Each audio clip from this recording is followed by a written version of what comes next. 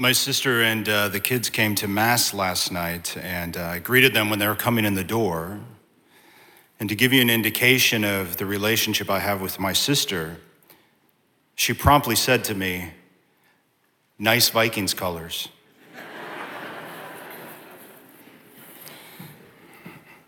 Thanks. But of course, it's fitting that purple is a penitential color. And so we enter this penitential season of Advent. And it has a bit of a different flavor from Lent. Lent seems a little bit more, severe, I guess, than Advent. And I think there's a couple reasons for that. Number one, the church doesn't wish it to be quite as sort of strong.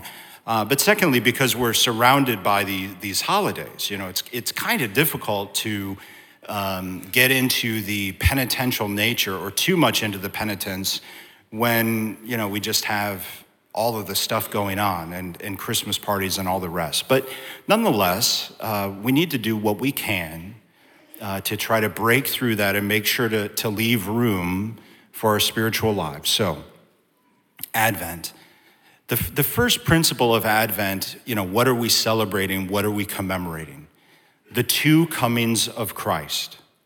So it's interesting because it's sort of backwards in a sense. In another sense, it's not. But the first 2 weeks, generally, we are thinking about the second coming of Christ, like the reading from today, particularly the gospel.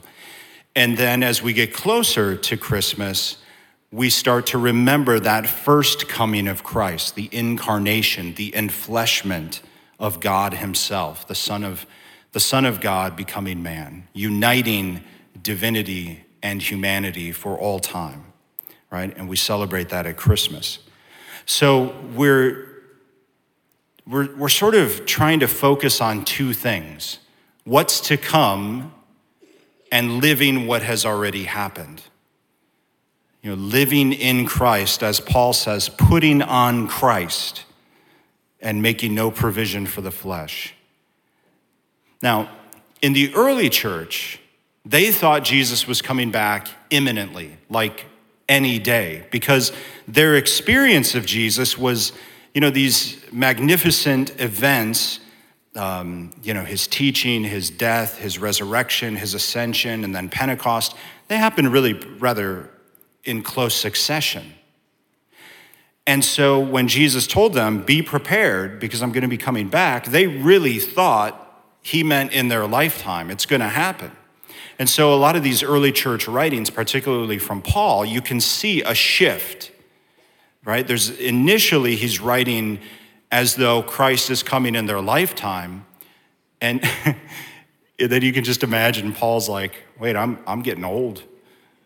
Maybe he's not. Maybe he meant something else. And the writings change a little bit, right? And they take on a different sort of flavor relative to this point, which is to say, live in expectation. So no one knows when he's going to come back. All of those, people who are trying to tell you and figure out when he's going to come back, it is a futile effort. The Lord has already told us so. But we are to live as though it could occur at any moment. That sort of anticipation. The church says that we live in the last days, the final days of all that God is putting together. So there's that expectation of what's to come, but then there's the actual living life now.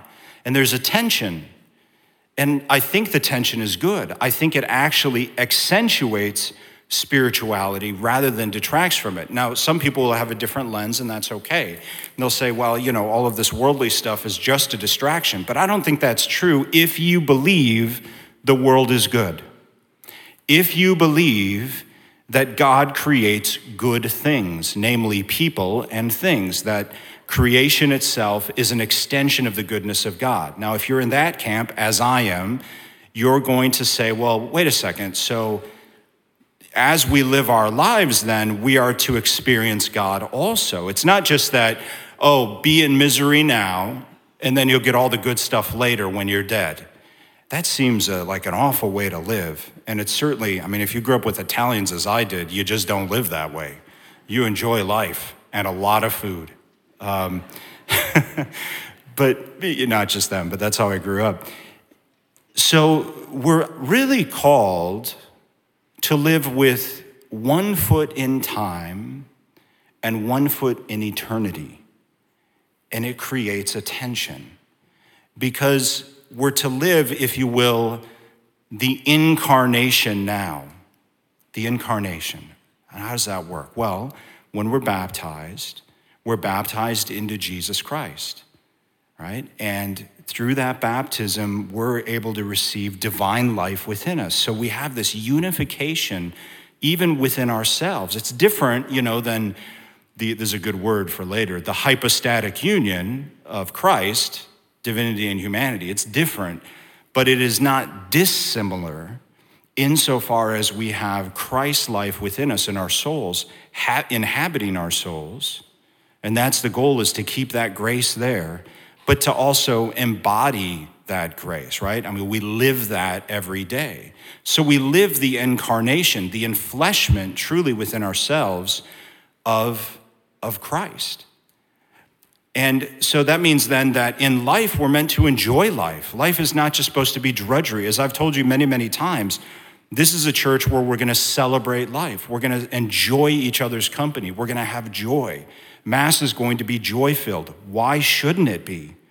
There's plenty of other places where it's miserable, which seems to be what I grew up with, if I remember. So I don't want to do that. But anyway, why should we not enjoy life? It's good. It's good to enjoy life. Now, here's the problem. It's not all there is, as we know. And so as people who also have a foot in eternity, we need to be preparing for the rest of what's to come, which is the biggest part. So as we're enjoying life and as we're entering into it, as we're bringing Christ into our families and into our world, we're also looking forward to the day and preparing for the day when we will be with him for eternity. So you look at, I was thinking of a couple of examples.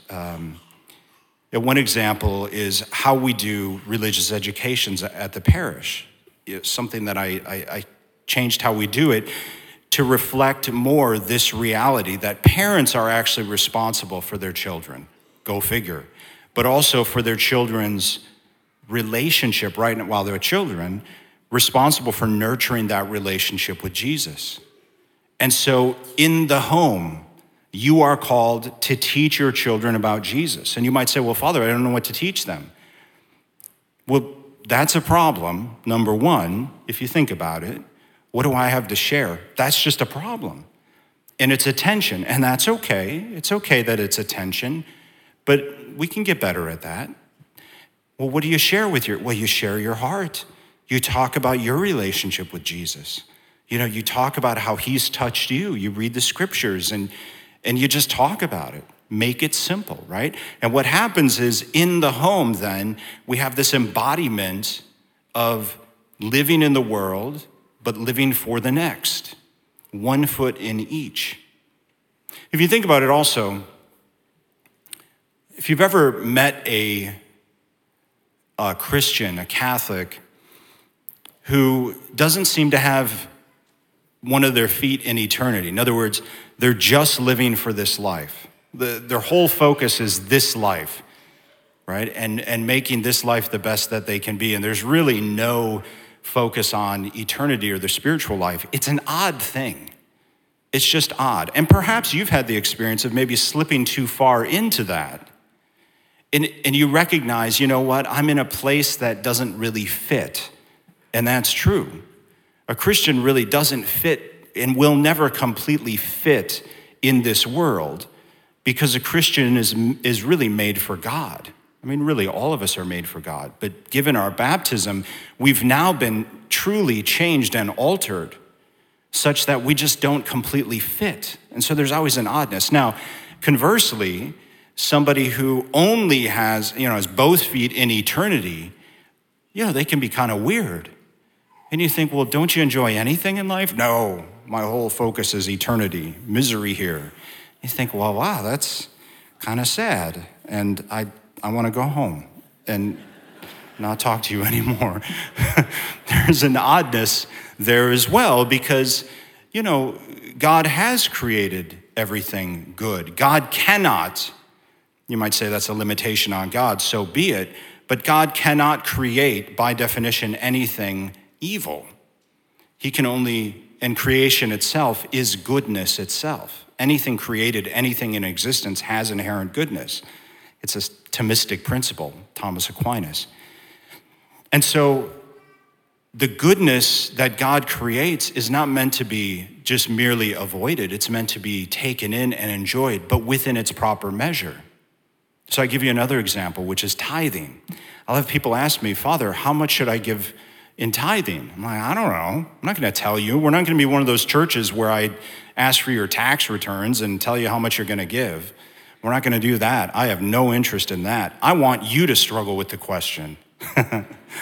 I don't want to let you off the hook by telling you what to do. No, it's more in keeping with your dignity to have that conversation if you're married with your spouse, but to have that conversation with the Lord to figure that out. And let that be a tension, right? I have to, and again, this is living one foot in each. I have to take care of my family. I have to balance all of that. I've got to be responsible. But at the same time, why does Jesus make such a big deal about dispossession? Because he doesn't want us to get too attached. And so tithing or giving things away or helping with the different collections we have, which are so generous, that is meant to be a reminder of how we need to let go of some things and not be too attached to the world. That's what the whole tithing thing is about. Yes, there is a practicality, like in the church, of paying the bills, and we can't do the great ministry we do without you, And you might say, well, Father, do you need our money? No, I don't. God does. The church does. We need it, But you need to give it away to wherever as a living out of this one foot in each. And so you see how this can work you can apply this to really your entire lives. How am I living my marriage such that I have one foot in the world and one foot in eternity?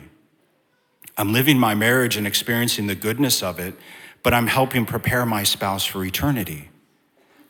You can extend that to parenting. Obviously, you can extend that to priesthood. And so what I'm putting forth to you then as we begin Advent, what I'd really like us to do, we've got 4 weeks, and I'd really like us to get inside this tension, one foot in time, one foot in eternity. Embrace that tension and that dynamic, and really work on finding for you and your family the right balance. And of course, through your prayer and through your examination. And so what we're going to have for you partially this week, and Tom will talk about it later, is we're going to have a parish mission that is going to help sort of kick off that process as well. And I really hope that you can join us this Wednesday at 6:30. Please make this a big priority. I'd really like to have a full church. It's really important for us to enter into Advent and make use of the season that we've been given. Please stand.